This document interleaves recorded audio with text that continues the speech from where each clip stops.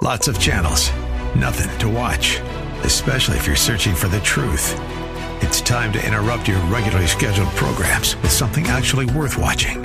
Salem News Channel. Straightforward, unfiltered, with in-depth insight and analysis from the greatest collection of conservative minds like Hugh Hewitt, Mike Gallagher, Sebastian Gorka, and more. Find truth. Watch 24/7 on snc.tv and on Local Now, Channel 525. From the streets of Melrose Park to the trading floor of the Merc, he's fought for every dollar he's ever earned. And now, with personal liberty and our system of capitalism under assault in America, he's here to seize back our rights from the government. With a cigar in one hand and a copy of the Declaration of Independence in the other, he's Sean Thompson.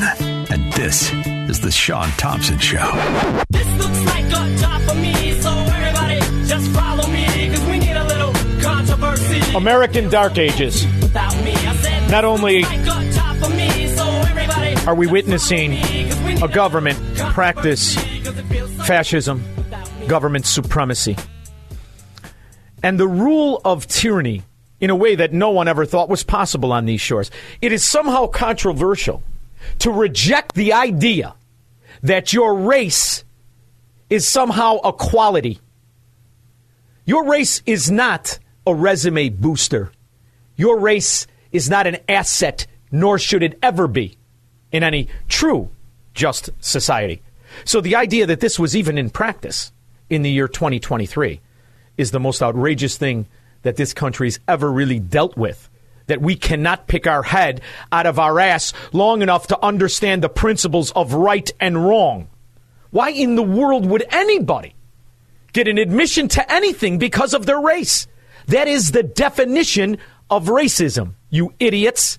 Supreme Court strikes down the use of affirmative action in college admissions. This is a big ruling, and it means colleges can no longer consider race a factor when deciding who admit to their schools. It was a 63. Why would they? Why in the world would they ever consider that as a factor of admission? That's truly outrageous.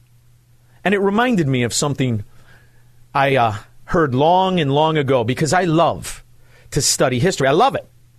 And I remember a controversial figure at the time, somebody who was killed by his own organization, ironically enough, along with some questionable FBI investigations. However, I remember what Malcolm X said. There are many whites who are trying to solve the problem, but you never see them going under the label of liberals. That white person that you see calling himself a liberal is the most dangerous thing in the entire Western Hemisphere. He's the most deceitful. He's like a fox. And a fox is always more dangerous in the forest than the wolf. You can see the wolf coming. You know what he's up to. But the fox will fool you. He comes at you with his mouth shaped in such a way that even though you see his teeth, you think he's smiling and you take him for a friend. He was talking about Joseph Robinette Biden, one of the only living politicians to hang around with a grand wizard, go to lunch with a grand wizard, celebrate a grand wizard, and eulogize a grand wizard by the name of Robert Byrd. The party of the Klan has somehow co-opted the idea of a virtue when it comes to race. The ultimate abuse, the abuse of power. My dad used to say the single worst abuse of all was the abuse of power. Your father was a bust-out. Stop quoting that failed fraud. Your family name will go down in the real American history as possibly the greatest traitors in American history, next to Benedict Arnold. Although I think you've topped him. Benedict Arnold was never the president. In the meantime, what are we really discussing? We cannot let this decision be the last word. I want to emphasize, we cannot let this decision be the last word. While the court can render a decision, it cannot change what America stands for. No, hey, moron. It's the highest court in the land. Hey, moron. What that means is that any college that practices this form of racism is liable. And it's interesting, the colleges, because the next decision that'll come down is on the so-called student loan debt.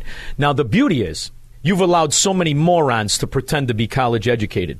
So many idiots pretend to be lawyers. They can't figure out, you don't give a rip about the students. You're paying yourselves off because the government illegally and wrongfully took a monopoly position on student debt, and those kids can't pay it anymore. So you're not giving them the break. You're paying yourself off in a money laundering scheme. But obviously the people who go to college are too stupid to figure that out, that they're just the useful idiots, the pawns of the true racist, of the true fascist, of the true problem in this country, government supremacy. President Biden, the Congressional Black Caucus said the Supreme Court has thrown into question its own legitimacy. Is this a rogue court? This is not a normal court. You're not a normal president. You're not. See, you didn't win the election. A. B, you clearly have dementia, not just because of that glazed look on your face and the fact you look like a drunk baby on wet grass when you walk. But the fact of the matter is, you're suffering. You can't remember if it's Tuesday or July. Not only that, you're the most obvious bribed politician this country's ever had in any position. You, traitor, are an asset of the Chinese Communist Party and oligarchs around the world. You're destroying this country while enriching them. You're not what's normal, dementia face. You said today, and I know that you have a lot of power, but I can't imagine you manufactured the breaking news about the court. You said this court is not normal. Now, you know that dementia face Joe is in trouble when they give him that shot of B12, Viagra, and Starbucks coffee right into his jugular. So he's got to go do an MSNBC interview right after he just said it was rogue. So let's see how this dimwit with dementia reads off a teleprompter, because this isn't something he's answering on the fly. He's unable to. He has dementia, and everybody knows it. What did you mean?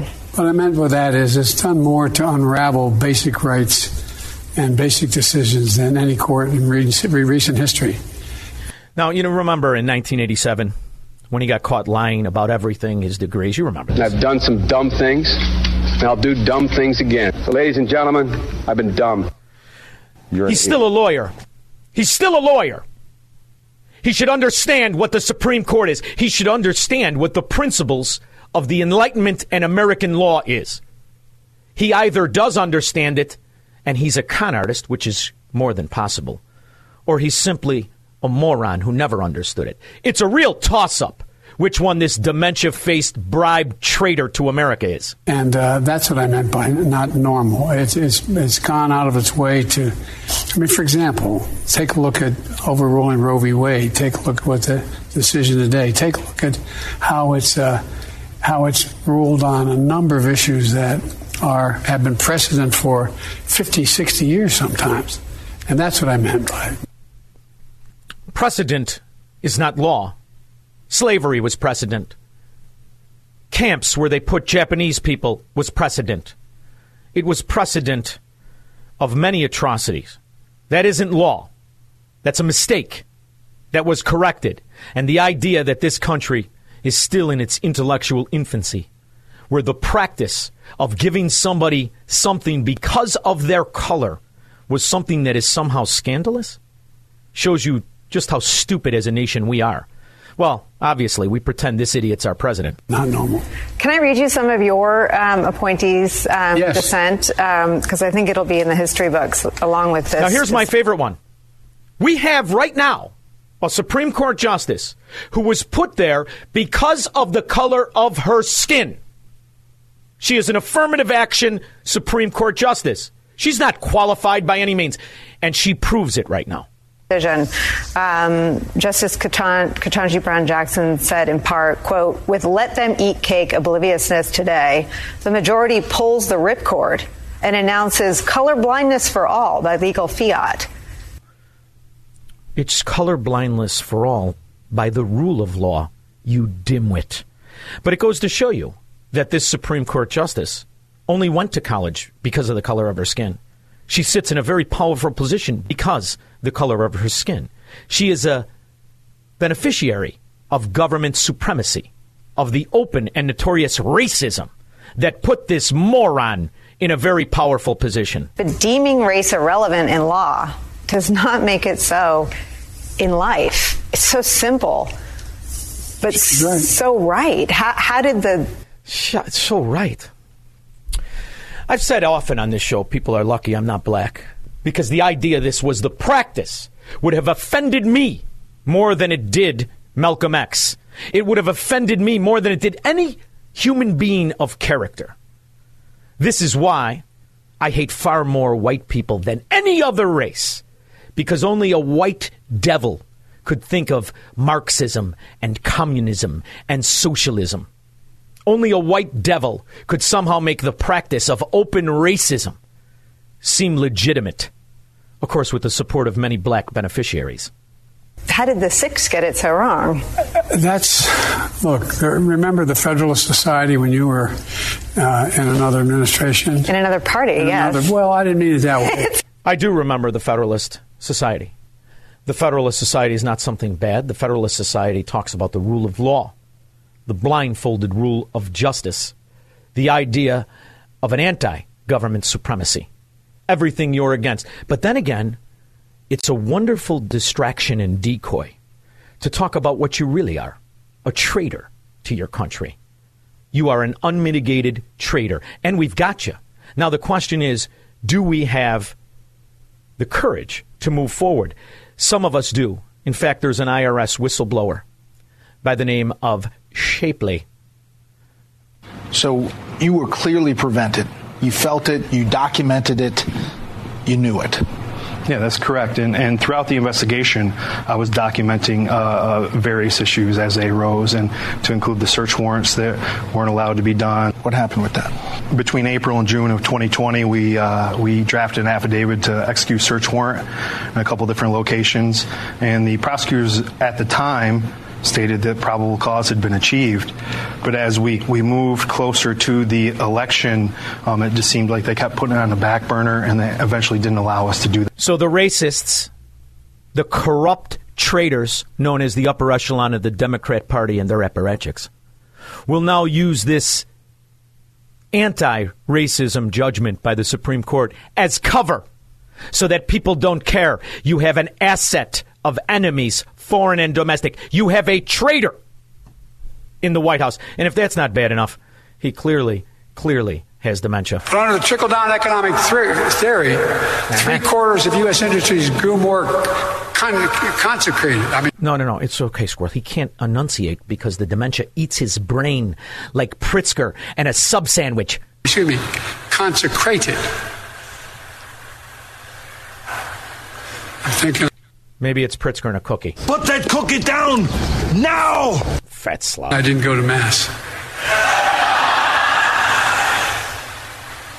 They were moving to diminish competition. He's a traitor. He has dementia. And he's an open and notorious racist.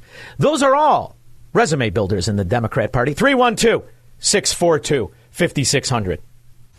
Make money, smoke cigars, and live free on The Sean Thompson Show on AM 560. The Answer. AM 560. The Answer. You almost have to be taken aback by the open racism of these small-minded government supremacists, like the Democrat Ro Khanna, ironically an Indian from California. Listen to the contempt he has for American black people. Congressman, there's plenty of data from California that when California banned using race as one factor in admissions, the admissions... Pay attention, Squirrel. That's Greenspan's wife, the homely Dustin Hoffman lookalike. And she's worth probably $600-700 million. So when somebody like this talks, you pay attention, all right? Even though it's a distraction to have people wonder, how did she get that rich? Of black students, other students of color, declined dramatically. Andrea, what isn't being talked about enough is the harm this is going to do for students, not just black and Latino students, but white and Asian American students. Consider students going to Harvard who want to become the future political leaders in this country, the future president, senators, congresspeople. Do you think they're going to have a better chance of doing that and doing that successfully if they're in classes that don't have adequate representation from African Americans and Latinos? Are they going to understand the country? Or think if someone wants to be CEO of Google or Apple in my district, I can tell you from talking to those CEOs how much they have to interact with people in every diverse community. Listen to what this arrogant, elitist fraud has to say about people, as if you can't figure out how to get along with people based on their character. So we have to manipulate every aspect of society. And who's going to do it? Well, this whore is going to do it. This idiot is going to do it. And people who, you're not qualified to have life experiences? You have to go to college with somebody of a specific color. See, this is the true definition of absolute and total fascistic racism and manipulation of everything. Not to mention, it does show how so many lawyers are such idiots, such morons. They didn't earn their way there. They were given it because of their skin color. They were beneficiaries of racism. It does explain so much of what we're living through in society today. Michael on the South Side. Hi, Sean. Thank you so much for taking my call. Thanks for making it. I am so aggravated at this because what they're saying is that people don't have the common sense or the character themselves to navigate life, that it has to be done and manipulated by these frauds, these thieves who do nothing but steal the people's money. Oh, I'm in full agreement. You are preaching to the choir. As far as I'm concerned, the Supreme Court did the black community a huge favor. This ruling should have been done in 1978 when Alan Bakke, when Alan Bakke's case came up before the court. The fact of the matter is, John Roberts said something made common sense. Affirmative action blatantly violated the 14th Amendment. Of course it does. It's government racism. And the idea that it was even tolerated or that it had to go to the Supreme Court shows you how weak of character, weak of intellect the American citizens are.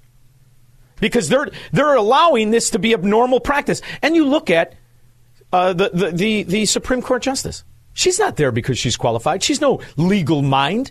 That is, to me, the greatest insult, that you would allow this to happen in this country. And somehow we're supposed to look at her words as if they're words of wisdom rather than words of a disgruntled beneficiary of racism. Thank you very much, Michael. It's disgusting. It truly is. And then there's another case that I want you to listen to because it'll be coming out in the next couple of days. And they're going to wrap this in some form of a virtue shield, when what it really is, it shows you that there are numerous people who go to college who don't understand exactly how a basic loan works. The Supreme Court is also expected to hand down new opinions throughout the week, and one of those decisions could determine whether President Joe Biden's $400 billion plan to forgive student loan debt is constitutional. The plan would forgive up to $20,000 in student loans per person. But see, now that's how it's being reported.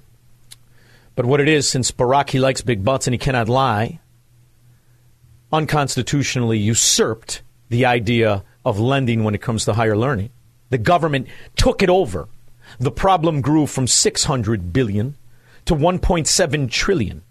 And now, due to the economy that this imbecile has manipulated and destroyed, the controlled demolition of our economy, kids out of college can't work. You can't pay it off. Not to mention, during COVID, they froze it. So now the interest just sat there? No, it built up. And now the debt is tremendous. But if people went to college because they got there because of their brains, they would have figured out the risk of signing a loan. But that's not how kids go to college now. If the court rules against debt relief, a growing number of borrowers might choose not to pay. Trying to make these payments, but they haven't gone anywhere. So it literally is like a hamster wheel. You're just going absolutely nowhere. Welcome to adulthood, honey. That's what it's like when you borrow money. That's why there should be a disclosure. Yet, student loans are the only loan where there isn't proper disclosure. When you buy a house, there's days and days and weeks and months. When you take a loan for a car, there's pages and pages and pages. But when you go to college, you just sign on a line, and next thing you know, you get all kinds of loans. They take advantage of naivete. They take advantage of a false understanding of virtue. And they bury American citizens in debt. Of course, the debt is owed to the government now. They're not giving these kids a bailout. It's a financial scheme like every one of these whores is involved with. And they wrap it in virtue. It's to pay themselves off. They don't give a rip about these kids. They certainly don't give a rip about educating them. Because you got a 20-something-year-old girl that doesn't understand how interest works. That was Ashley Robinson. She says she's paid $33,000 towards her student loans, but the total remains the same because of interest. You think she knows how much she borrowed, Squirrel? I got $100, says she has no idea how much she borrowed. She has no idea what interest is. She has no idea how it compounds or the terms or what amortization is. She has no idea. And she's a college graduate. Ooh, look at you, honey. Bill on the south side. Yeah, you said it just a little while ago. It's actually insulting to minorities because what they're basically saying is we have to let you in because you're too stupid to pass the exams to get in normally. Bill, it's insulting to all people of character. Yeah. To all of us. I'm insulted on behalf of my brother and sisters of black skin because it's the character that only matters in this country and only did. And these idiots, these morons, these Klansmen have been allowed to hide in a Trojan horse of virtue. Joe Biden hung around with a grand wizard. Now, in my neighborhood, granted, it was Italian. And see, the Klan didn't like Italians either. A Klansman wouldn't show his frackin' face, or he'd end up in the parking lot at Leone's with his teeth missing. But in Washington, D.C., he becomes a big shot.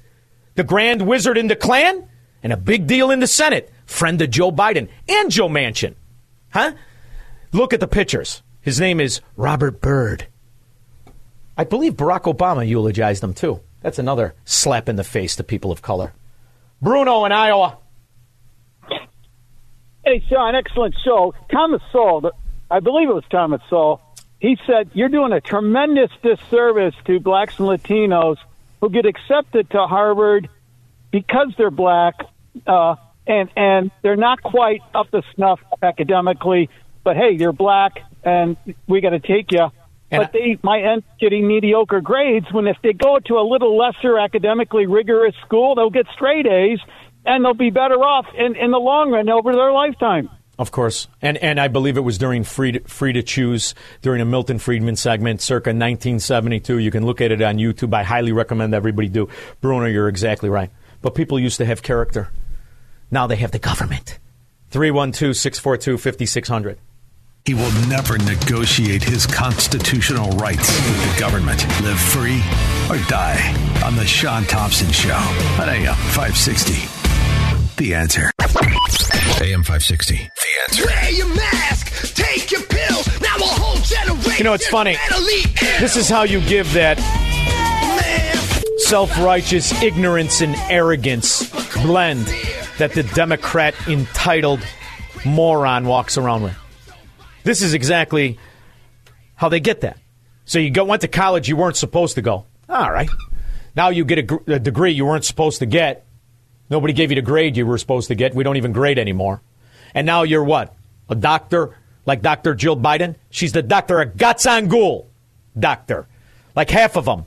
Or how about these lawyers, these slip and fall law that they preach and support the idea of government supremacy, Marxism, the anti-property right agenda of the Democrat mafia. No wonder how you got in. You didn't deserve it. Danny White Castle. I hope he's got a sack of time. John, how you doing? Good. How are you? All right. I've been listening since you had to dial to get onto the radio. So, long-time fan, and couple of points here. One of them is, this arguing over affirmative action in this case. This just deflects on the actual racism being perpetrated by the awful public schools in all of the major cities, right? Yes, that That's they produce really morons. failing these students. Exactly. That they produce morons, Danny. When's the last time you heard of a kid being held back? So let me get this straight. About 5% can read the grade level. Well, that means 95% fail, right? No? Yeah. Then what do they get passed for? They get passed because they're a paycheck. It's a disgraceful system. It produces morons, and you're going to watch it on the news tonight. Go ahead. Exactly. What was the next point? Exactly. And the other point is Clarence Thomas had an amazing concurrence to this where he rebutted his African-American colleagues' comments there. I don't have the whole thing in front of me, but it makes for great reading. He really, laid Notice it out how the white forms. Notice how the white Democrat hates Clarence Thomas. Same way they hate Thomas Sowell. Notice how they hate anybody who achieves things not because of their skin, but because of their character. See, that's what you're. They see themselves as the manipulators and the mitigators of righteousness.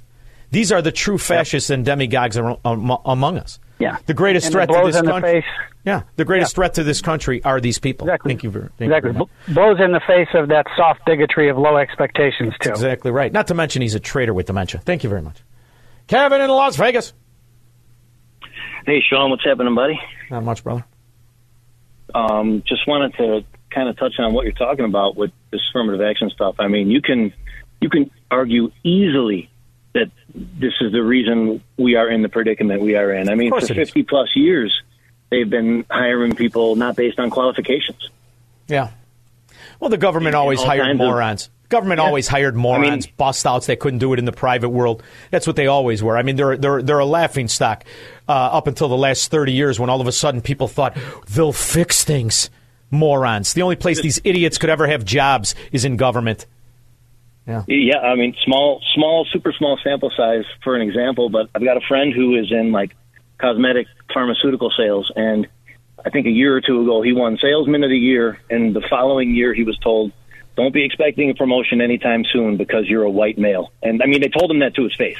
That's all right. That's why he should have put on the application that he was a Portuguese clubfoot transgender. Thank you very much. He'd get health care, all kinds of stuff. In the meantime, what happens when some of these guys in government aren't scum, aren't part of the mafia, and they decide, you know what, I think I'm going to blow the whistle. Then what happens? As far as the president's involvement in that? So that's kind of the crux of one of the issues here is that we weren't allowed to ask questions about Dad. We weren't allowed to ask about the big guy. We weren't allowed to include certain names and document requests and search warrants. So, we were precluded from following that line of questioning. Are you convinced, looking back at this now, that this was an effort to protect President Biden and his family?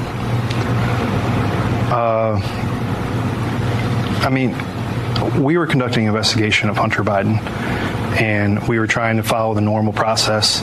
We were trying to get to the bottom of it, and ultimately, if it was going to lead to another individual, we should follow that to determine what is actually happening. But there were definitely hindrances that I've never seen before in my 14 years. The ultimate abuse, the abuse of power. My dad used to say the single worst abuse of all was the abuse of power. What would that drunk bust-out say now if we could dig him up? I think we should. Mary Barrington. Hey, Sean, how are you? Aggravated. How are you? I love your, as an Italian, I know what you're saying some of the time, Sean, those words that you're saying. They're beautiful words. And all of these rat bastards are good for gazzangul. Go ahead. Okay, I have a quick comment and a question. So the first thing is, if they don't know who Thomas Sowell is, he's an American treasure. Yeah. Look him up. Listen to his explanation on why affirmative action doesn't work. Anybody with a half a brain cell, a fourth grader could understand it. He's so brilliant. Do you know who else practices affirmative action, Mary? The Klan. The Ku Klux Klan. Their membership is solely based on affirmative action. Go ahead. Right. I know, it's crazy. So my brother-in-law, firefighter, 35 years in California and Santa Monica, they lowered the standard for women to get on. Oh. He had to pick a woman to get on. This is a true story. First call out, she can't open the fire hydrant. He had three candidates. Above her, men, but they told him no. So now she's pushing paper, right? They don't get rid of her. No. She's just pushing paper because she couldn't do it. But my question is, how do you think they're going to be able to enforce this? My mom had physical therapy. I had to fill out the paperwork for her. Mm-hmm. Everything you fill out, they want to know your race. American Indian. How do you think they're going to be able to actually? For the last 3 years, I fill out cousin of Elizabeth Warren, American Indian. I think I'm in the running to open a casino. I think you should do it. I mean, what are they going to do to you? Gatsangul. Thank you, Mary. Steve in Arlington Heights. How you doing, Sean? Happy Thursday. Thank you. Weekend's almost here. Hey, my perspective on it was, affirmative action is very similar to like the Patriot Act. I think the laws were intended to level the playing field or actually help us out. Yeah. But then eventually they weaponize it and they outdate themselves. So I think it was a good decision today. Oh, it was a great decision, the Patriot Act. That was another benefit of allowing a moron, another idiot. Talk about affirmative action. He's a Bush. We must stop the terror. I call upon all nations to do everything they can to stop these terrorist killers. Thank you. Now watch this drive. What a moron. Jim, Crown Point. Hey, Paisano. Earlier this century, Sandra Day O'Connor wrote an opinion that said that college admissions based on race would be illegal after 2017. So why are we still... Yeah, she wrote that in like 2007 or something. Yeah. You know, why are we revisiting this? Yeah, you know when these idiots argue evolution? You know, the more we evolved, we crawled out of the sea. And here's how you know there's no evolution. Point to a fracking Democrat. Look at these morons. If they had to think to breathe, they wouldn't even be alive, the morons. Kyle on the south side. Hey, I had a couple things to say on student loan because I went to UIC in Chicago, which I can't wait to see how this new affirmative action case affects them because they advertise as a diverse university. Yeah. But when I had to do student loans, they made me do whole e-learning courses prior to signing. So I was fully aware of what I signed on for. So was everyone else that went to my school. Okay. And as far as the majors, I would have been a math major if I thought I could have a job with it. But instead I went into mechanical engineering because there was a need for mechanical engineers. So the people that can't pay for these loans or weren't aware they're going to have to pay for, I'm wondering what their major was and, you know, what were Kyle, you know what the scandal is? And I want you to look into this because you're obviously going to follow it. The scandal is under the Barack Obama administration, how he first used the government to attack for-profit colleges, smashing the value of them. They plummet. His friends go in and buy it. Look at the University of Phoenix or DeVry, for example. All his friends go in and buy it. Then the government seizes the student loan business.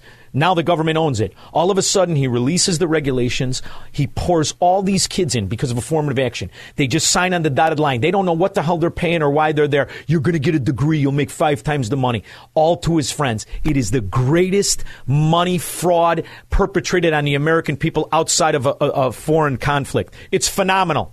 And now we're gonna do student loan relief. They're gonna pay themselves, the crooked bastards. Follow the bouncing ball. 312-642-5600. I was listening to the Sean Thompson show.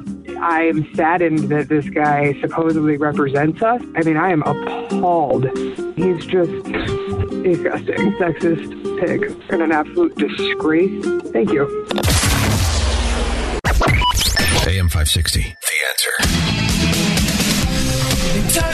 Does anybody remember what an actual racist this moron Joe Biden is? By the way, did you know he picked up the phone? That's another great clip. Here we go. The truth is, we all know it. Discrimination still exists in America. Discrimination still exists in America. Poor kids are just as bright and just as talented as white kids. Young black entrepreneurs are just as capable. They don't have lawyers. They don't have accountants. If you have a problem figuring out whether you're for me or Trump and you ain't black. Have you taken a cognitive? No, I haven't taken a test. Before you got in this program, if you take a test where you're taking cocaine or not, what do you think, huh? Are you a junkie? You cannot go to a 7-Eleven unless you have a slight Indian accent. I'm not joking. They're going to put you all back in chains. The most dangerous terrorist threat to our homeland is white supremacy. I'm not saying this because I'm of the black HBCU. I may be a white boy, but I'm not stupid. The truth is, we all know it. You're stupid, and you're corrupt, and you're a dirty politician, just like everybody you know. Yeah, you are. But what I like is how stupid you still are. It turns out there's a guy by the name of John Solomon who got the phone number. He's a reporter. He has a show, I think, on News Nation. And John Solomon called the number. Before it was turned over from the FBI, there had been some documents that law enforcement had gotten through other means. And one of those documents got leaked to me, and it had a cell phone number that Hunter Biden was paid for. So I figured, oh, this is my chance. Maybe I can. I've been trying to get fair comment from Hunter Biden, so I'm going to call the cell phone. So I called the cell phone, and guess who picked up the phone? Oh, boy. Joe Biden. Joe Biden. What? Boy, was he shocked when he picked up the phone and found out it was me. He hung up pretty quickly. He's a dirty political crook. How else could he buy those mansions? But don't look. He's now a virtue of race relations. He didn't hang around with a Klansman. Oh, yeah, he did. Chris, Milwaukee.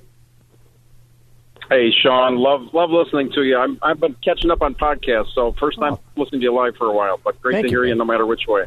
I appreciate it. Thank you. I love history just like you do, and I love quotes, especially historic quotes. Ran across one the other day. I almost burst out laughing. I think it's you. Thomas Paine, back when this country had character, he said, "He who does not dare to offend cannot be honest." Yes, I like to offend. I like to offend because what we're living through... Because you're being honest when you're doing it. Oh, first of all, how are you polite to these scum? You're going to be a political whore. You sell out my country. You implement policies that enrich your pimps in China and the Ukrainian oligarchs. You do that right in front of me. And I'm supposed to pretend you're important? You're a whore. You're a dirty whore. And when I was a kid, you know where people went who couldn't get jobs? To the government. You know, you work for the government, you're obviously a moron. Take the civil service test. Go to the zoo.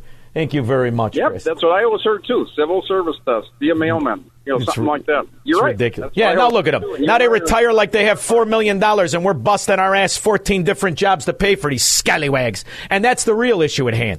They are scallywags. And notice how they constantly demonize the Federalist Society. How many people even know what it is? You know, the nice thing about being Democrats, they don't even know what it is, but they'll chant that it's bad. The Federalist Society is a beacon of hope for conservative and libertarian lawyers that believe in a constitutionally based federal government and a judiciary that says what the law is as opposed to what it should be.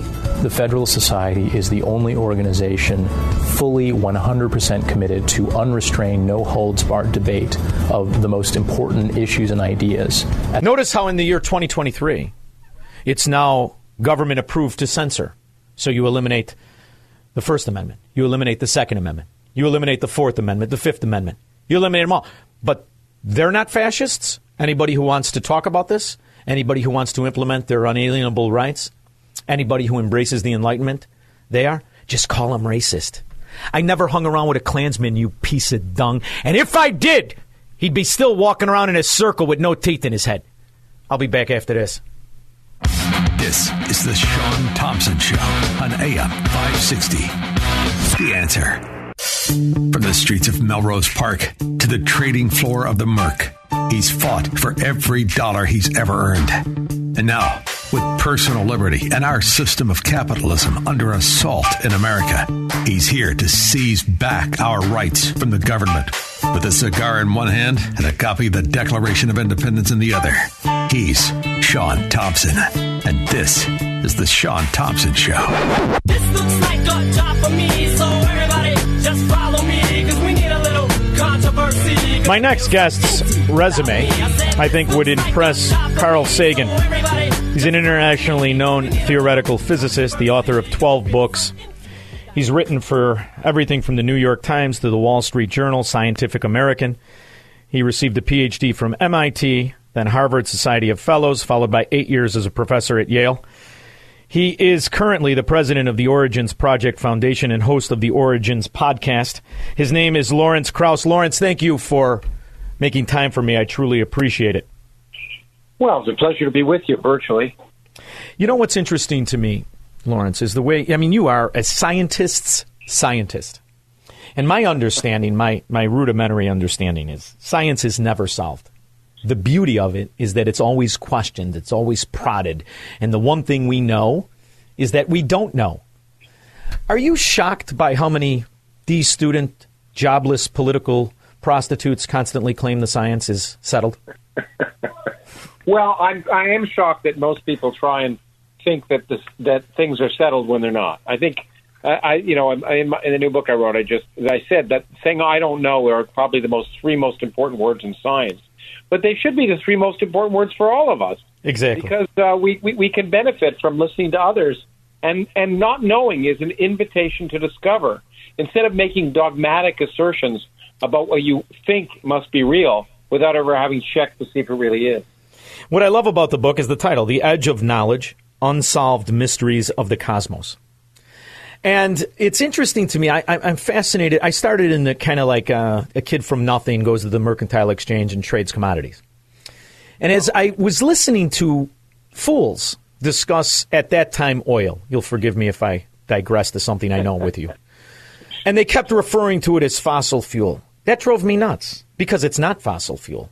We really don't know specifically the origins of it. What we do know is every time you go a little deeper than you went before, it's everywhere.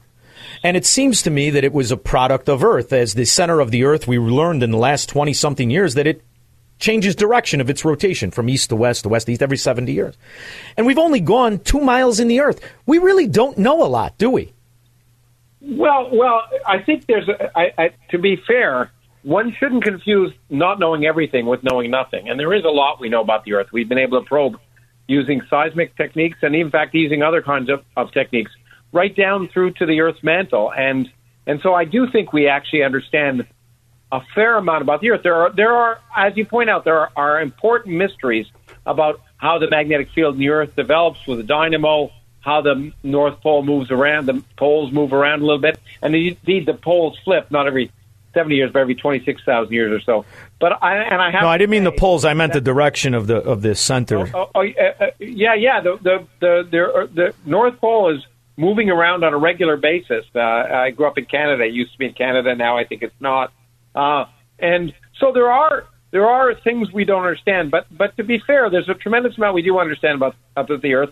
And oil is organic material, is organic, coming from organic materials, and is due to life that used to live on Earth, and we're exploiting that for the life for the last few 100 million years, which is of course we can probe down to with deep cores and such. And when we are extracting oil, I think it's fair to call it fossil fuels. I wouldn't 100% agree with you there. I think. What do you know, Lawrence? You went to MIT. What the hell do you know, professor at Yale? You don't know. You listen to the commodity trader that never went to college. Will you, please? In the meantime, you go in the other direction. You go in the cosmos. And I love the fact that... my research is generally about the beginning and end of the universe.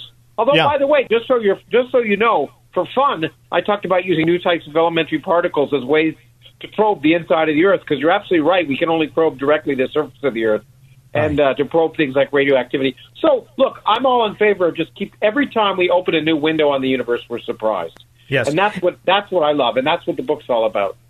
Now, I've got a couple of questions for you, because I like to think about these things from time to time. Is it true that you titled your last book, The Physics of Star Trek, because you were looking for the Wrath of Khan?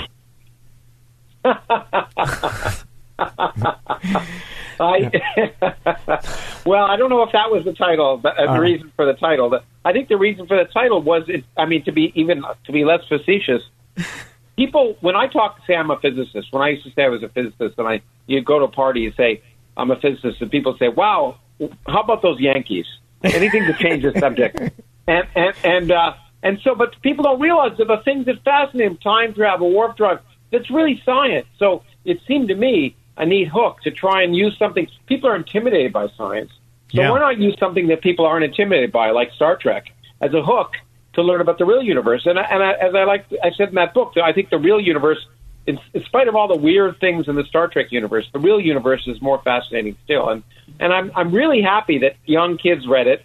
And I'm old enough now that some of those young kids have become scientists and told me that reading that got them to be a scientist. And that's really one of the reasons why I write, because when I was a kid, it was reading books by scientists that turned me into a scientist. So I'm kind of returning the favor. I'm lucky enough to be old. And I remember in the 70s when Carl Sagan came on the scene on Johnny Carson and the rest of it. And you remember the big push for Carl Sagan and the interest in what he did. And he's like you, he has an incredible resume. But one thing that was part of his resume was that he was a science communicator. This is something that is lost, in my opinion. There's not enough of you out there in the public eye communicating actual science. And then what we now see is the politicization of science, as it has become a weapon, a spear of political prostitutes to have schemes to profit from. It really is a turnoff, for lack of a better word. But more importantly, to a guy like me, I reject the idea that these political prostitutes can wield the power of science. Does it matter what your occupation is, what your sexuality is, what your gender is? Does any of it matter? Or how do we get that integrity in science back? Well, I think you're absolutely right. Well, science has always been politicized into some degree or other. But nowadays, you're absolutely right. There's a polarization. And unfortunately, a lot of people, while scientists and science has often been the one area that people trust the most of late, that's changed a lot. And I think it's really important to realize that science, it doesn't matter who does science. It doesn't matter, as you say, your sex, your gender, your race, anything else. And it never has. And, I mean, it's true that there have been times when we've gotten in the way of really good people going to university or having the opportunity to be educated. But the great thing about science is that the lowliest student, if they come up with a good idea that contradicts the most eminent professor, if they're right, eventually the evidence will show they're right, and they'll get the credit for it in the long run. And because science is a dialectic, it's based on give and take. It's based on constantly challenging ideas, and that's what we should be. That's what we should be teaching kids. We should be teaching kids to question and how to question, and in fact, teaching via questioning. And I think all of those things. And then once you question, you want to check your evidence. You want to constantly go back and test yourself, because as a famous physicist, Richard Feynman, who won the Nobel Prize, once said, the easiest person to fool is yourself. And so constantly, the one thing you learn if you're a scientist is to check something and ask yourself, do you think this is right because you want it to be right, or because the evidence says it's right? And you have to be prepared to throw out even the most beautiful idea in the world if the evidence goes against you. And throw it out like yesterday's newspaper. And that's really hard. And it's hard for people to do. And I think you're absolutely right that we have to constantly be checking our public policies against evidence. We've got to hold our politicians, as well as everyone else, to feet to the fire and saying, what's the evidence for the policy that you're now proposing? And also, you know what? Something a politician's never said probably in the history of politics is, you know what? I think I was wrong. Yes, I think I proposed that policy, but since then, we've discovered it doesn't work. Let's change our policies. You know what else I've noticed, Lawrence, is that often, too often, science is for sale. And I can pretty much, they're like politicians, right? I give you $500, you eat a banana and drop off a fruit salad. I can buy the science I like. The tobacco companies did it very early in the 20th century. You can buy the science you want, can't you? Well, in principle, yeah. I mean, I think most scientists have integrity. I like to think most scientists have integrity, but money goes a long way, and you know, pharmaceutical companies have done this for a long time. Yes, as well as you point out, the tobacco companies. And the real problem is that having I mean, I have a PhD, and that's nice, but having a PhD doesn't mean anything. You can get a PhD to say anything on any subject. You can find a PhD that will say anything. I once spoke to a reporter who was at a conference of 300 people who have PhDs. This was on a flat Earth. These were people with PhDs who were saying the Earth was flat. So just a credential alone, while it's a nice start, is not enough to guarantee that what someone is saying is accurate. And I think we have to realize too often, you know, journalists tend to think of sort of things as like everything is he said, she said. Everything is two sides to every story. But the thing about science is one side is usually wrong. And we have to recognize that once it's wrong, the Earth isn't flat.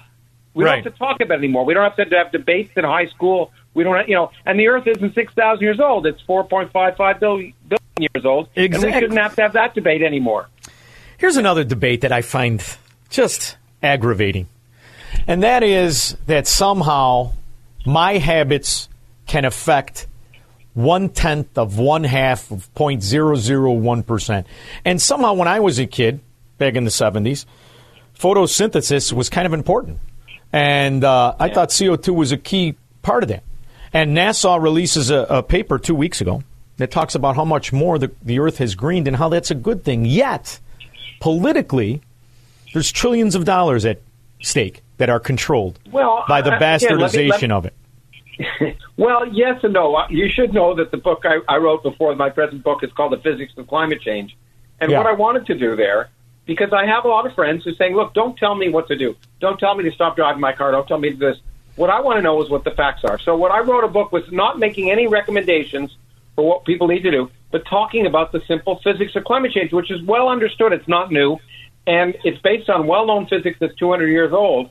And it is fair to say that in spite of, carbon dioxide is necessary for plants, obviously. And you can, and in a high carbon dioxide environment, some plants will flourish. But you can also show unambiguously that as carbon dioxide increases, so does the temperature of the Earth. And there's vast amounts of data there. Now, can you say what's going to happen with certainty in 100 years or 200 years? No. Certain things we can, and some of them are pretty sobering, and I think we have to at least accept that they're sobering. We can decide if we're going to change our policies. We shouldn't necessarily be forced to change our policies based on them. But I remember when Leonard Nimoy warned us of an ice age. You remember that? Yeah, I know, but Leonard Nimoy wasn't a scientist. He was an actor, in spite of the fact that he was Dr. Spock. But sea levels are going to rise at least half a meter over the next 40 years. That's just going to happen. That's already built in. You could show that. It's already built in physics. And the main reason why, it's something you should do in high school physics. If you heat water up, it expands. And you can show that the amount of heat we've dumped into the oceans over the last 40 years is about the equivalent, by the way, of about 4 billion Hiroshima-level bombs. Yeah. They're like 4 a second every second of every day is enough so that sea level is going to rise between a quarter a meter, half a meter. And that may not sound like a lot. Half a meter, big deal. But, half a meter can be a lot if you consider that probably 10 or 100 million people around the Earth live within a meter of sea level. I mean, the way I like to say it is that half a meter may not seem like a lot, but if I took a bowling ball and held it half a meter above your foot and said, can I let it go? Well, I hope you're wrong. I, like Joe Biden and Barack Obama, live on the beach. So I'd hate for you. I want you to be wrong. But the nice thing about you is at least you're willing to say it's possible that the predictions are wrong. They've been wrong in the past. They could be wrong in the future because we're on this rock that's spinning at, what do they say, 1,000 miles an hour? We're spinning at 1,000. A little more than that. A little more than that. So there's a lot of stuff we don't know. There's a lot of math we haven't solved. There's a lot going on, right? There's a lot we don't know. But once again, I'm sympathetic to what you're saying. But I do think it's really important for people to realize that just because we don't know everything doesn't mean we don't know anything. And there's a lot we have learned. Yes. And I think, as I say, when I talk about climate change in my book, I talk about those predictions that are pretty well written in stone and those predictions that are more speculative. And there's a lot that are more speculative. We don't know if the Greenland ice sheet is going to melt in 100 years or 1,000 years. If it does, it'll raise sea levels by 7 meters. But you know what? It reminds me of those Clint Eastwood movies. You're old enough like me to remember the Dirty Harry movies. Oh, I love them. And remember how he used to point a gun at a criminal and say, "Punk, are you feeling lucky?" Yeah. And so I think we have to ask ourselves, are we feeling lucky? Maybe it's wrong, but if it could happen, we should at least begin to think about what we might do. And so, I'm Norwegian. I'll go back to Norway. We'll remind everyone why it was called Greenland in the first place. But there's another thing in the cosmos I want to ask you about. I am running out of time. Yeah. I think the only way that's going to save the American currency and possibly all of these issues is aliens. Do I have a chance of meeting my Martian brothers? I would say no. Well, you do, actually, in a different way. We don't know if the life on Earth originated on Mars because we can show that microbes could survive a voyage between Mars and the Earth, and Martian rocks are often knocked out by asteroids. We find them in Antarctica. So it could be that the life that arose on Earth early on first formed on Mars because Mars was earlier hot and wet. So if you want to look at what a Martian looks like, you might want to look in the mirror. See, you're going to do that Chariots of the Gods on me, and I'm ahead of you. I believe it. I want to tell you how much I don't think. No, I'm kidding. I'm kidding. I have to say that in spite of that, we haven't been visited by aliens. Yeah. I'm willing to believe that there's lots of life in the universe and maybe intelligent life elsewhere. But the problem is the universe is just a darn big place. It's such a big place that to get from one place to another is, even to get to the nearest star would take us at current rocket ship rates about 20,000 years. And it's, so it's not it's not Star Trek, unfortunately. Yeah, I'm going to wait for them to come to me. In the meantime, I'm also going to buy The Edge of Knowledge, Unsolved Mysteries of the Cosmos. I'm going to bet you a cigar for the ultimate irony. seas don't rise by the time you and I are 80. We got a bet? Sure. A cigar doesn't seem like much, but I'll take it. Yeah, well, if they do rise, it isn't going to matter. Lawrence Krauss, thank you so much for coming on. You take care. Thanks. It's a pleasure talking to you. We'll be back with your calls and comments.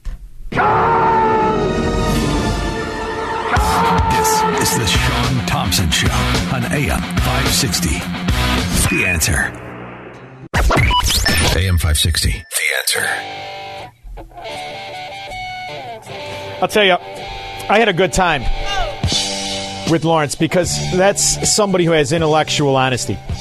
And I love to have those discussions. That's what now it's popular not to have those discussions. You have to buy the fascism. You have to buy the rhetoric. You have to buy the government-sponsored science. At least there was a scientist who's willing to discuss some of the issues. And I couldn't help but notice, Squirrel. He said it's organic. Did you catch that? And then fossil fuels. I'll argue it with anybody, including an MIT guy who I have the utmost respect for, Lawrence. He's a wonderful man. Lawrence Krauss, the name of the book, The Edge of Knowledge, Unsolved Mysteries of the Cosmos. He's written numerous articles. Brilliant guy. And it's okay to disagree with brilliant guys on specific issues. You never know. Squirrel, you might pull that sling blade. There ain't no gas in it. Because they've been wrong about everything they said. What happened to the ozone hole? See, I'm old enough to remember. Damn you, aerosol. People had to stop using aerosol because of the ozone hole. It closed, it opens. They don't know. Because what we're on is more than a rock doing 1,000 miles an hour. It's a living place. They don't know how it's going to affect it. One thing's for certain. They've been wrong since they started predicting. At least 8 times in the past million years, it has advanced and retreated with clockwork regularity. If we are unprepared for the next advance, the result could be hunger and death on a scale unprecedented in all of history. What scientists are telling us now is that the threat of an ice age is not as remote as they once thought. During the lifetime of our grandchildren, Arctic cold and perpetual snow could turn most of the inhabitable portions of our planet into a polar desert. But it didn't. Illogical. And now their fear is that it's going to be too hot and the seas are going to... They're wrong. They're wrong. And they don't know why. But they have to sound like they do. The one thing is, it seems to be the Earth's design to take care of these problems, regardless of us. And I can't help but notice it keeps kicking out oil. And one thing we've never gotten, how much oil is released organically from the bottom of the oceans? How do you even measure it? How do you quantify that? They know, as I like to say in Melrose Park, God's on goal. Greg in LaGrange. Hey, how you doing today? Good. How are you? The thing that kind of irritates me to no end is the fact that you have to have it all or nothing. You have nothing. Lawrence didn't say that. Lawrence did not. I'm preaching to the choir to you. I'm preaching to the choir to you. Yeah. You have nothing if you have no carbon-based fuel. Nothing. You don't have an economy. You don't have defense. You don't have anything. You don't have food. You have nothing. But that doesn't mean that you cannot protect the planet and do what you can to not pollute excessively. And that's what's lost. These clowns that are pushing this control of fossil fuels on us, they use fossil fuels. It's a control mechanism for the rest of us, just like anything else. Yes, but you've heard me for a long time. You've listened since the beginning. You've heard me have notable scientists on. I've had authors of many books on that tell you time and time again some believe oil is organic, like Lawrence just said. Some believe oil is abiotic. But one thing's for sure, there are most that believe we don't know exactly the extent of what it is, the pressure it creates, just like we didn't know what closed the ozone layer. We just stopped talking, the hole in the ozone layer. We just stopped talking about it, right? So it's interesting to see the predictions. We have them. They were concerned vehemently. Anybody who lived through the 70s, they were convinced we were going to go through another ice age. Wrong. You know what's more devastating? You know what's more devastating to civilization than trying to get rid of fossil fuels? Implementing socialist policies. That's pretty devastating to countries, too. And the bottom line is this. Our side has come up with, hey, let's produce liquid thorium nuclear reactors. Mm-hmm. Let's produce other sources of energies like this. And it's always been no. You know what? You're not facing progressives. You're facing regressives. This is the return of the primitives. And they want a society where the ordinary man doesn't enjoy the luxuries of the politician, of the oligarch. And they're practicing the controlled demolition of our economy and our way of life. in a way so that they can become demigods among us. Steve in Huntley. Hey, Sean. Thanks for taking my call. Gosh, Sean, you do the absolute best interviews. Thank you, babe. Lawrence was talking about cosmic and physics. And I think you might remember, like 20, 25 years ago, we used to be talking about a term, those who were concerned about the environment, of meterless electricity. The idea that we would get to the point where we could produce electricity so abundantly, it wouldn't be worth the cost of a meter to measure how much we were using because it would be so cheap. That's back in the days where we had leaders who were concerned about the earth. You never hear that phrase anymore. I believe they based a lot of that on Tesla, right? Well, his theory that electricity was yeah. And it's you notice how you never talk about that anymore, and that also was the wave of other options that we've now abandoned. You know, it's really a shame. We're lucky, Steve. We're lucky that we lived in a time when people were thinkers. The ordinary guy was a philosopher. He thought about these issues. Now, what do they think about? Did you hear they just signed another guy in tights to play another sport? It's really something to see. The good news is there's enough of us left to resurrect it. And then there's people who are scientists like Lawrence who's willing to discuss it with some meathead from Melrose Park. Thank you. And his thought, I just want to share one quick thing with you. In a previous life, I was a salesman that called on steel plants. And it took me a year to get an interview with this guy who turned this failing steel plant in the middle of Indiana, of all places, into a profitable place. And I sat down with him, talked business and what I was there for. And at the end, I said, "Gosh, you have this amazing reputation in the industry of turning this around. How did you do that?" And he said to me, "Well, I'm a Boilermaker from Purdue, and I had a professor that told me once, whenever you have to come up with an answer to a problem, and it's a significant one, take a step back. Take a look at the problem, a quick look at the problem, and a quick look at the answer, and say, does that make sense?" And he says, it worked for me. I love it, Steve. In Huntley, thank you for making the call. I truly appreciate it. Peter, Chicago. Hey, how are you? Good, Peter. Okay, so they're all talking about the sea levels being rising, this and this and that. Yeah. But if you look back about 700 years ago, South Pole had no ice on it, and there was one of the guys that was on a ship. Nobody knew how the globe looks like, so he found South Pole and created a map. So he could only create a map of South Pole when there was no ice on it. Because if there would be ice on it, you would not be able to find out that there are two sweetwater lakes on it, which we have no access to it right now, but he had access to it because there was no ice. So when you look at the Constantinople history of that town, about 700 years ago, that town was surrounded, it was and still is surrounded, the old town, by the high wall. Each town back then was a fortress. And I found there was a program about this era when Christians were slaughtered and the town was taken over by Muslims, and there was a painting of the town where the water was all the way to the walls of the town. Do you know what's funny? The historian, was standing on a grass on a parkway in the same place the painting was made. Yes. So it shows that the water receded hundreds and hundreds of feet. So that tells me, Where are you from? I'm Polish.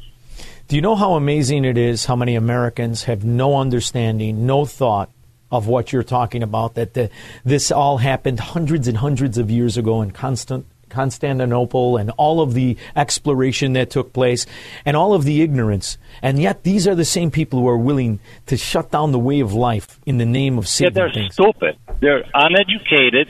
They don't know basic history, but they will tell me. So the human nature is, if there is a piece of land that shows up so now we have a miles of ice and South Pole, meaning our climate cooled off substantially, okay? Yes. So what the human will do? Human will build something on it. They will not wait, you know what, in 300 years, maybe the water level will come up and the building I build will get flooded. No, they just build right away on it. No, and they'll never think about why Greenland is called Greenland. Yeah. It obviously... So the water level was so much higher. So our climate right now is so much cooler right now than used to be. Right. You're exactly correct. But nobody talks about it. Well, Peter, we've been lucky enough to have a couple of scientists in the past. We may revisit them again to bring it on and talk about it. And you just talked about it. And a lot of people heard it. So thank you, Peter, for making the call. I truly appreciate it. 312-642-5600. Marxists, socialists, and communists are not welcome on the Sean Thompson Show on AM 560. The Answer. AM 560. The Answer.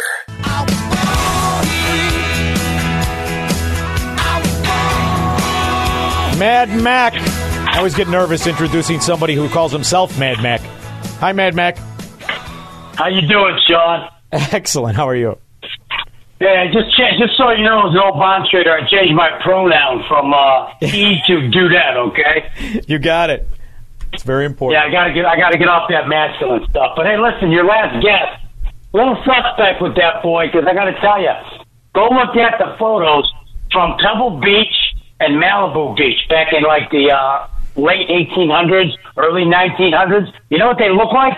They look like the ones I took last weekend when I was out there. You know what's funny though, Mad Mac? He didn't say they had risen. He said they could rise. He was, but he did say he went with that 40-year crap. Okay. The energy is going to get sucked up in the ocean. Hey, Einstein, there's not a Tupperware lid on the ocean. It evaporates. Okay, that's number one.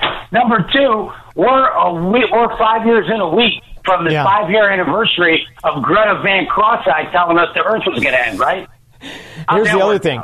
How about Archimedes' principle? You know, if you mention that, all of a sudden it throws a wrench into things. I love Archimedes' principle. It's a simple explanation about the weight of water, the weight of ice, and all the rest of it. It's very interesting, and it's one of the reasons I continue. I hope that he scares enough people so beachfront property dips. I'm going to buy everything, Mad Mac. Thank you very much, brother. I appreciate it. How dare you? There's he's a lot smarter than that dummy. I don't think she graduated high school, right? Didn't she quit high school, Greta? Oh, she could very well end up as president in America. Jim in Crown Point. Hey, Sean, with all the tyranny that the sheeple are lapping up, are we going to become Planet of the Apes, Hunger Games, or just a whole hell of a lot of both? Oh, I tell you what, I can't. Charlton Heston, damn you. I think that would be the way to go. After all, where does giving weapons to the oligarchs in Ukraine factor into climate change? That can't be good for it. We'll be back after this. From the streets of Melrose Park to the trading floor of the Merc, he's fought for every dollar he's ever earned. And now, with personal liberty and our system of capitalism under assault in America, he's here to seize back our rights from the government. With a cigar in one hand and a copy of the Declaration of Independence in the other, he's Sean Thompson. And this is the Sean Thompson Show. This looks like a job for me, so everybody just follow me, because we need a little controversy. My next guest, I heard his name in 1987 when he was nominated by President Reagan to become the Assistant Secretary of Defense. But he's a fascinating guy, truly. Been in and out of government, worked for a Democrat senator, I believe, right, Frank? Yes, sir.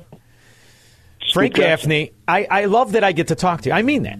Because your history in our government, in our society, the importance of it, I don't think is ever given the right perspective. You've been in and out of it. You worked specifically for during the Cold War with nuclear talks between us and Russia. You were in charge of really our defense strategy for the nuclear platform. And here we are, how many years later, at the precipice of World War III, when rootin' tootin' Putin, because of the actions of the incompetent actions of America, we could very well be in another turmoil like you were in the 80s, right?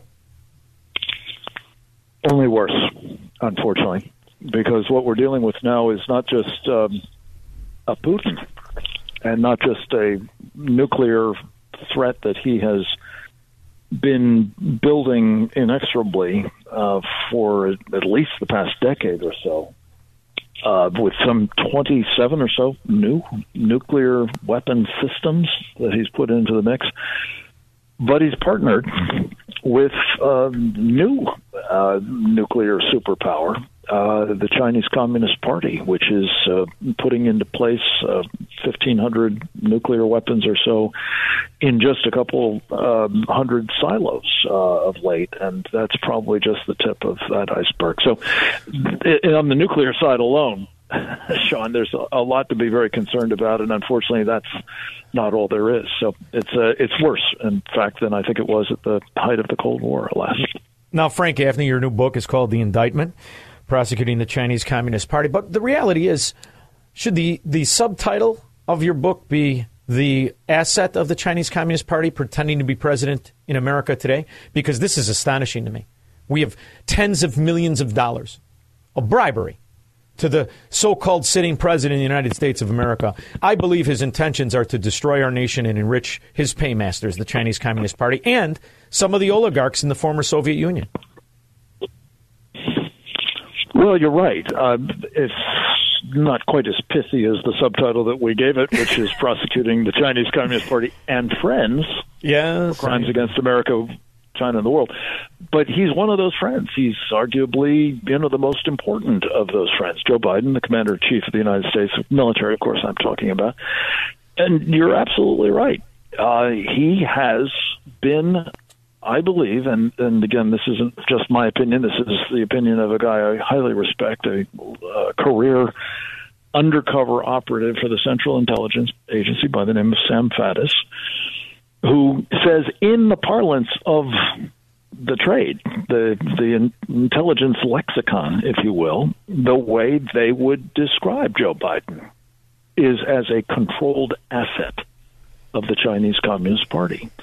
And I think the implications of that are hard to overstate and very, very frightening indeed. I don't think Americans today understand. I remember the Cold War. I don't think there's enough people that remember it or understand it or understand the nuances that got us back into another one. And as we sit here and talk tonight, the Chinese Communist Party has once again revised Cuba as a threat to America. They're clearly going to build a military base there. They're clearly going to store nuclear weapons there. And this could not have happened without the complacency and corruption of both Republicans and Democrats. When back in the day you worked for a Democrat who still loved this country, how have we devolved into this third world corrupt banana republic? Well, I'm glad you've mentioned him. There's scarcely a day that goes by that I don't reflect on and miss the late Henry M. Scoop Jackson, as he was called, because he was a Democrat who, as you rightly said, loved his country and was determined to take terribly and properly seriously his oath of office to support and defend the Constitution of the United States. And I'm sorry to say, as an old Scoop Jackson Democrat, a long time ago, that cohort no longer is present. Certainly in the elected representatives of Democrats. I think there are probably still a lot of Democrats who feel that way, but they're not represented in the United States Congress, and certainly not in the White House. Now, you know that this is a Chicago radio show. You know I'm from Chicago. The connection between the Chinese Communist Party and the Chicago Democrats is a very well-known legacy from Old Man Daley all the way through Barack Obama. As you look at the Biden administration, which is really just a hood ornament of the Obama administration, and you see the same retreads of the same names and the same incompetence, or is it worse than incompetence? Victoria Nuland, to me, is a buffoon if I'm kind, a traitor if I'm aware. How do you see things? I think you can ascribe some misconduct to incompetence, but I don't think you can ascribe all of it. And what we have seen, I think I've said this to you before, Sean, but it bears repeating. I honestly believe if you look at the history of the Biden administration, or if you will, the Obama-Biden third term, I think what we've seen in terms of policies, domestic and foreign, every single one of them has two things in common. One is they have all been bad for America. Mm-hmm. And they have all, secondly, basically, been beneficial to our enemies, usually, and most especially the Chinese Communist Party. And I say that, again, with regret. There's no pleasure in pointing this out. In fact, to the contrary, it's to really raise the alarm that we're at a moment in time when this is a completely intolerable situation. I fear, as you know from the book, the indictment, we may well be at the cusp now of not just the unrestricted, if you will, pre-kinetic end of war that the Chinese Communist Party has waged against us for decades, but at the cusp of a shooting war. Oh, yes. And it is unimaginable that we would have as the commander-in-chief of the United States military, as I say, a man who is a controlled asset of the enemy we would fight in such a shooting war. It's intolerable. And you don't have to be a veteran of the Cold War or somebody at least who remembers it. You just have to have a lick of common sense. That is a formula for disaster, defeat. And it's, again, unacceptable. Well, you know what else is astonishing to me is you worked in a law firm for years, right? You're a lawyer. No. I thought you worked in a law firm. I play one on TV sometimes. But I thought you worked in a law firm. My father did many, many years ago. I come from a long line of lawyers, but not personally. But you've been in government where these lawyers that occupy government, most of government is lawyers. You've been there. How have they justified not prosecuting this kind of corruption? How have we whipped ourselves into this conundrum where we're having a difficult time? We have all the prima facie evidence, and nobody wants to impeach, indict, arrest, and save us, because this is obvious to everybody. There are tens of millions of dollars that have been paid to the president, and he is still in the office. How does this happen? Well, it goes back to that subtitle, I think, of the book. It's the Chinese Communist Party and friends who have brought us to this pass. And I think those friends, whether they're in political life, like Joe Biden, most obviously, but there are many others in his cabinet, in his government more generally, in the Congress of the United States, House and Senate, both. But it's also, leaders of Wall Street, the business sector, the media, Hollywood, academia, the sports industry, you name it. There are now lawyers, yes, I guess, but also many, many others who have been not, the kind and rather inoffensive word for it is compromised. They've been captured. That's the term the Chinese use, elite captured. And I think every single one of them, whether they've been captured by, just bribes, or whether they've been captured by sexual honeypots, or whether they've been captured by their ideological affinity and expectation that they will prosper if the Chinese win and we lose, whatever their motivation may be, they have a very powerful interest in not telling us the truth. And look, most Americans, you do an incredibly important service, Sean, by talking to the American people honestly and truthfully and forthrightly about these kinds of problems. But the vast majority of Americans are just living their lives trying to, succeed at business or keep their family together, whatever. They don't have the knowledge base, mostly, to do what needs to be done in terms of connect the dots and understand the problem. So they rely on people in leadership in these various sectors of our life to, be eyes on, paying attention, focused on protecting us. And they haven't been doing it for those kinds of reasons, I believe, and hence we're in the fix we are. You know what's shocking is that at least when time of old when the Cold War was going on, we were aware of the threat. We were reminded of the threat. I have never seen such complacency in the threat or the reality of a possible nuclear war. And I think it was just 10 days ago, I remember I did a show on Iran, had a meeting throughout Central. I think they were at Nicaragua, Venezuela, and Cuba. He signed over 80 agreements with these countries. And Iran has been given a green light, not just for money, but for nuclear enrichment. And this is hard. It's on talk radio, and that's it. It's astonishing to me, the ignorance, or how has the media justified not talking about this? This is a big story.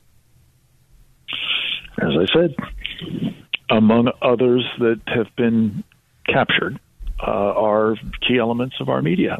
They depend on income from the Chinese Communist Party. Man. The Chinese Communist Party is allied with Iran. Yes. Among other bad actors, the BRICS, Russia most especially. But, if you're basically getting paid not to report on things that are harmful or at least against the interests of the Chinese Communist Party, you generally are not going to do it. And look, let me just put this into the sharpest of relief.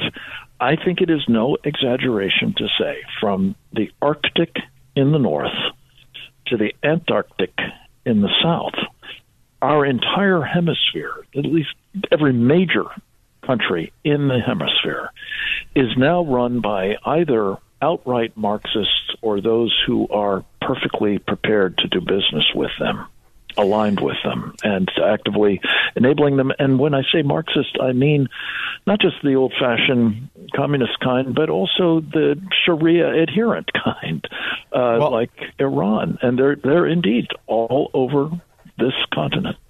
Help me understand the India relationship. And I say this because India is the eye in BRICS. So at some point they're working actively to de-dollarize the world. Yet, as I watched Modi, I don't know how you say his name. I'm going to take a shot with Modi. As you see Modi come here, everybody kisses his ass. What are we supposed to do? What is the proper way to look at India? I see them as somebody who has been working tirelessly to de-dollarize the world. And to a certain extent, I get it. We don't deserve to be the world's currency with the way these political prostitutes have destroyed the integrity of the dollar. However, that's going to be really bad for us if the world de-dollarizes. What should be the focal point on India? Look, people are, I believe, looking at the glass in this case as half full. But it is also half empty at the very best. The Indians have, in addition to just, and I'm talking not obviously of all Indians, I'm talking basically about their government. Right. Under successive administrations, Modi just being the most recent, been playing a double game. They have been very closely tied to the Russians, before that to the Soviets. They have had their very strong differences, in fact, have gone to war a couple of times with the Chinese. But as you say, they're perfectly prepared to make common cause with the Chinese on matters like the reserve currency status of the dollar. And they are in the process of destroying that, too. That's one of those policies that I was referring to earlier, Sean. Yeah. And you were absolutely right. It will be terrible for us if they pull it off. And I think that the Indians generally are getting a pass at the moment because we think they're mostly hostile to the Chinese, and we desperately need their help in opposing what the Chinese Communist Party is up to. It's just that they are not entirely reliable, I fear, and we're overlooking that, and we're not holding them accountable for it. Let me just give you one other example. They're doing an awful lot of harm to people of faiths other than Hindu. Yes. Notably Christians, Muslims as well. Mm-hmm. And they're getting a pass on all of that. And that's wrong. It invites them to do more of it, and they talk about actually ridding their country of people of other faiths, and that would be a horrific thing if it happens. I really want your expertise on this. I remember the Soviet Union in total. There were atrocities for hundreds of years between Russia and Ukraine. I'm also very aware of how wonderful citizens, both Ukrainians and Russians, made as they fled the Soviet Union for freedom and liberty. Some of the best Americans we have. I have dear friends of both. There was a civil war going on for 8 years that got very little coverage in Ukraine. There was the Minsk Accord.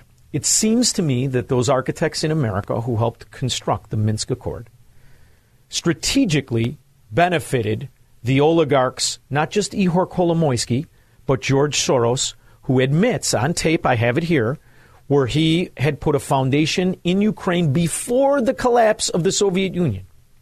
And the loan guarantees of the $1 billion.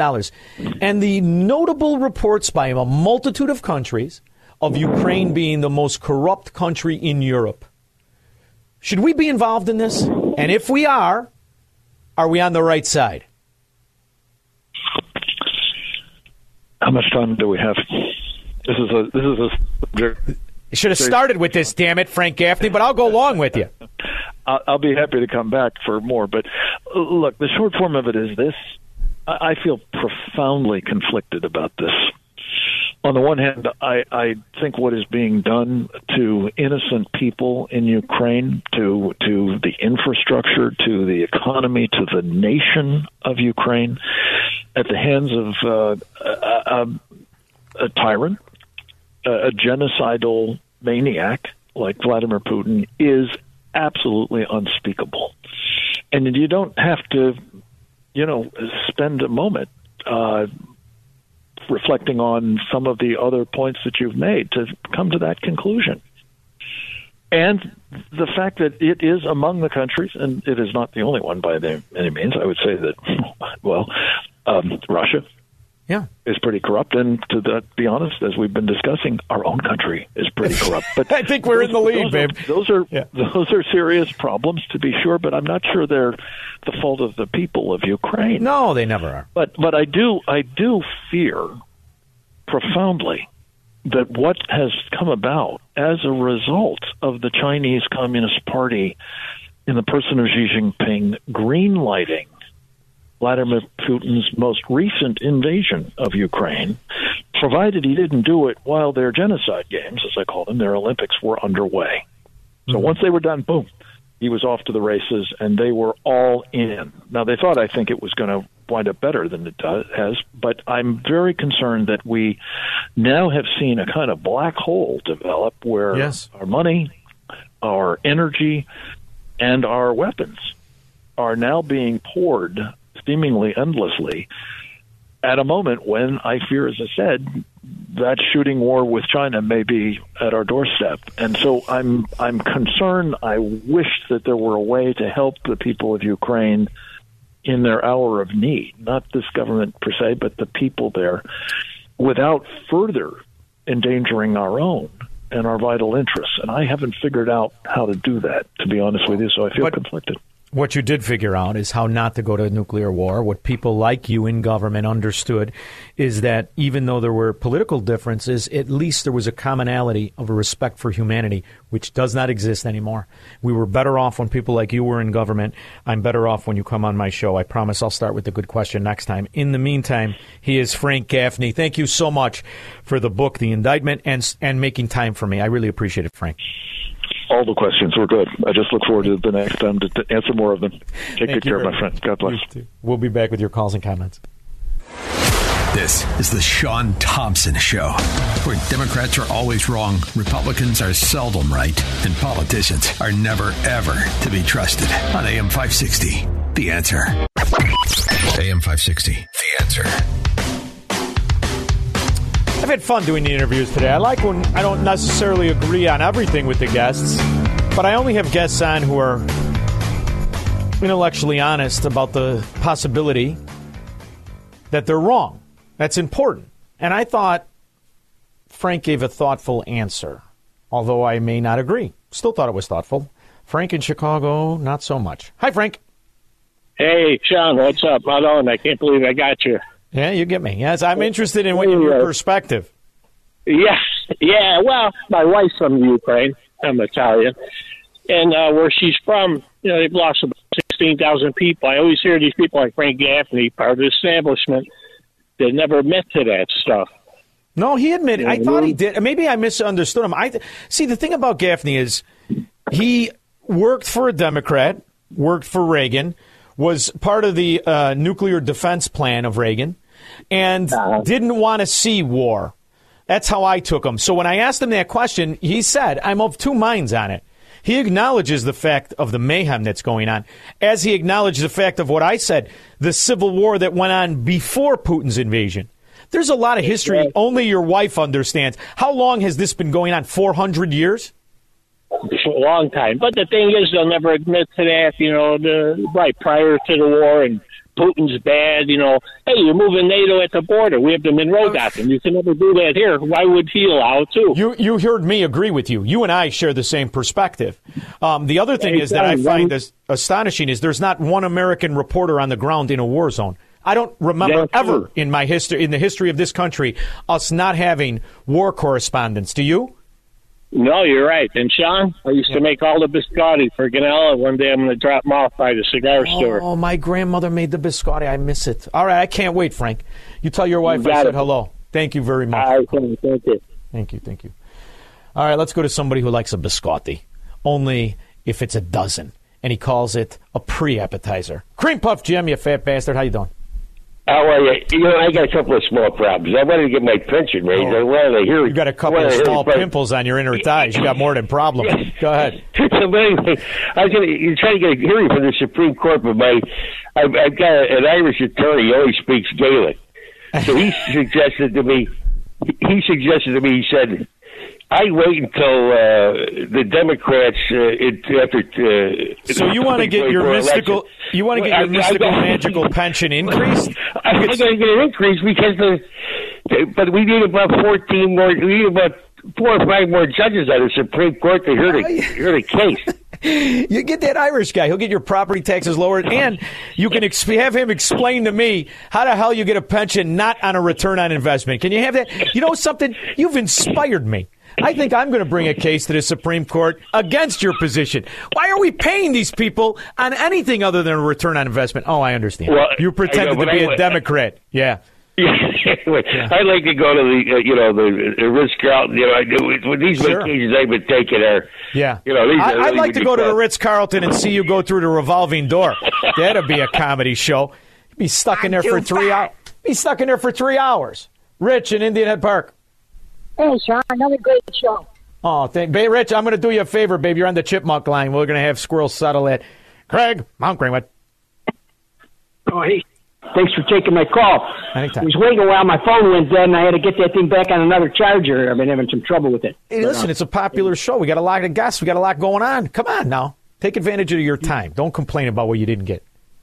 No. Hey, I deserve. You deserve that popularity, brother. You're bringing it. You're bringing it day in, day out. So there's no problem there. All right.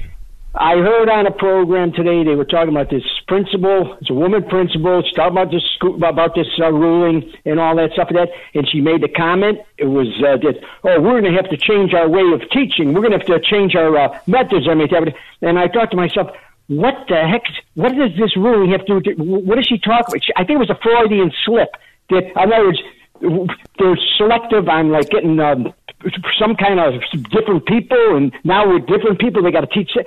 You might be able to sort it out, but I don't know what that actually They are frauds and liars and swindlers, and they have but one trick. They pretend to be virtuous. You see, when you listen to them talk, you can figure out who the real racist, who the real fascist, who the real tyrant is. And there is a model for what this little dictator in the making wants to do. Just look at China, Cuba, North Korea, Afghanistan, or Iran, where the government censors the media or force feeds a strict conservative religious ideology to... See, Joy Reid is an affirmative action Harvard graduate.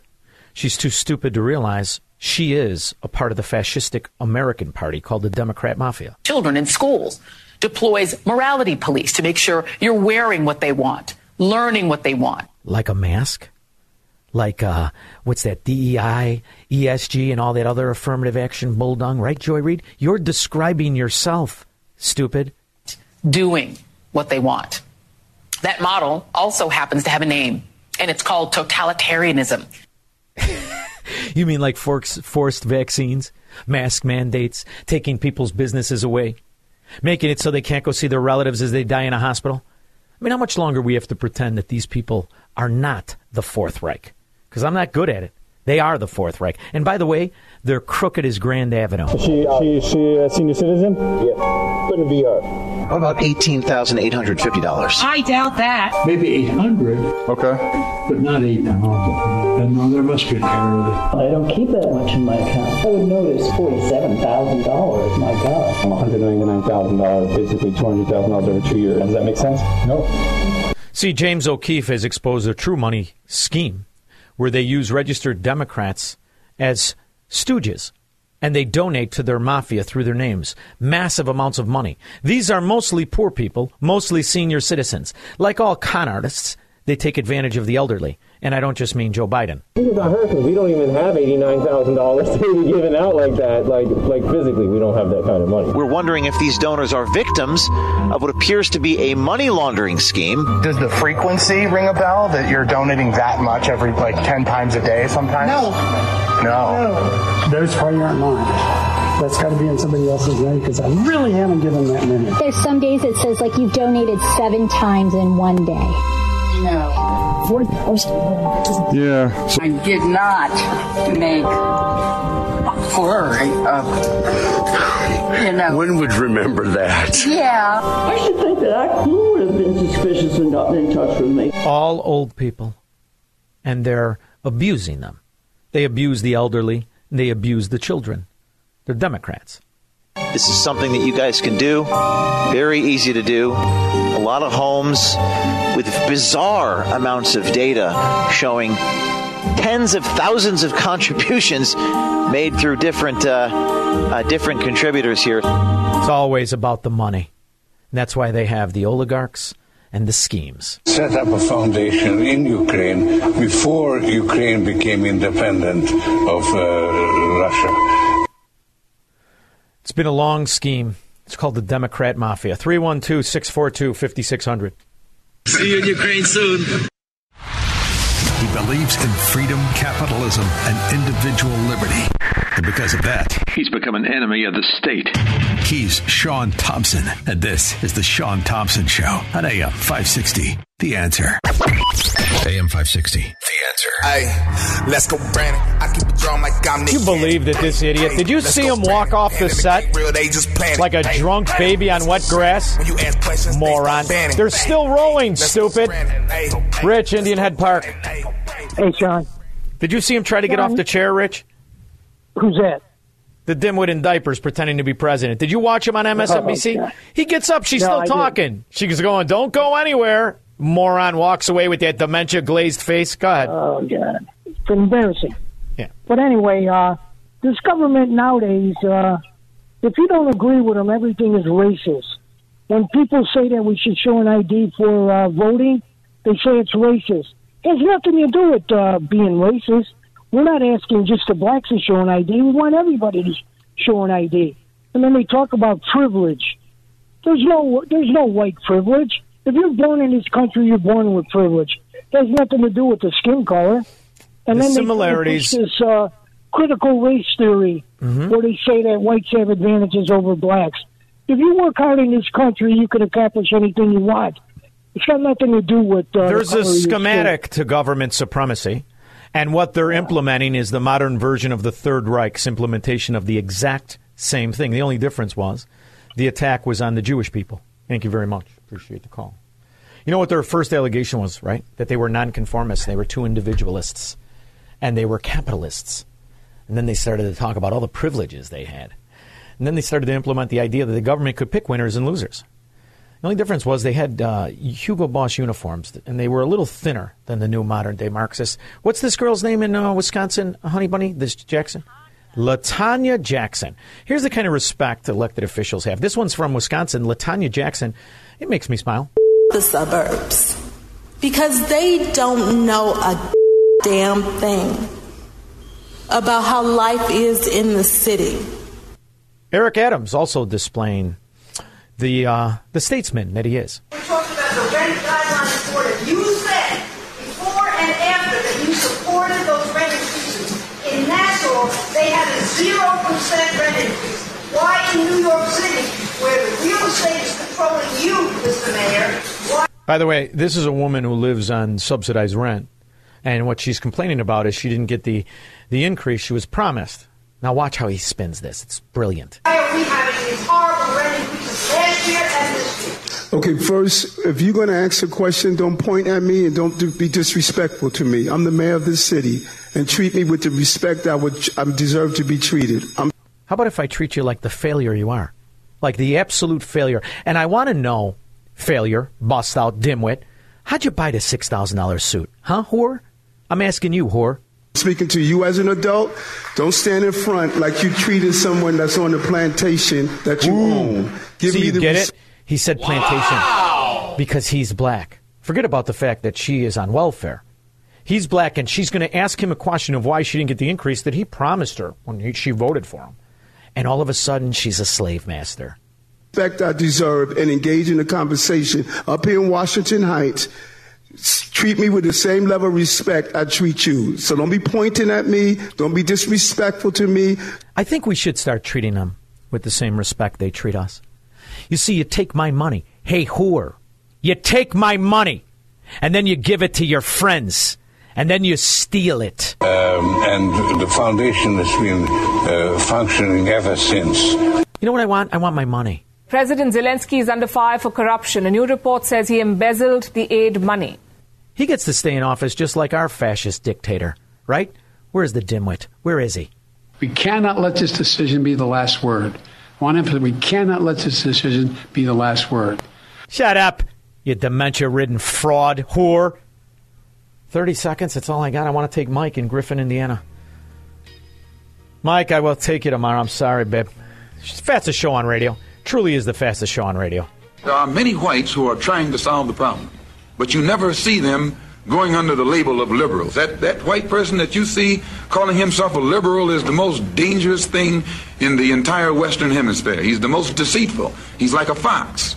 And a fox is always more dangerous in the forest than the wolf. You can see the wolf coming. You know what he's up to. But the fox will fool you. He comes at you with his mouth shaped in such a way that even though you see his teeth, you think he's smiling. Malcolm X hated Joe Biden, too. We'll be back in 21 hours. Don't just have a great night. Have an American night.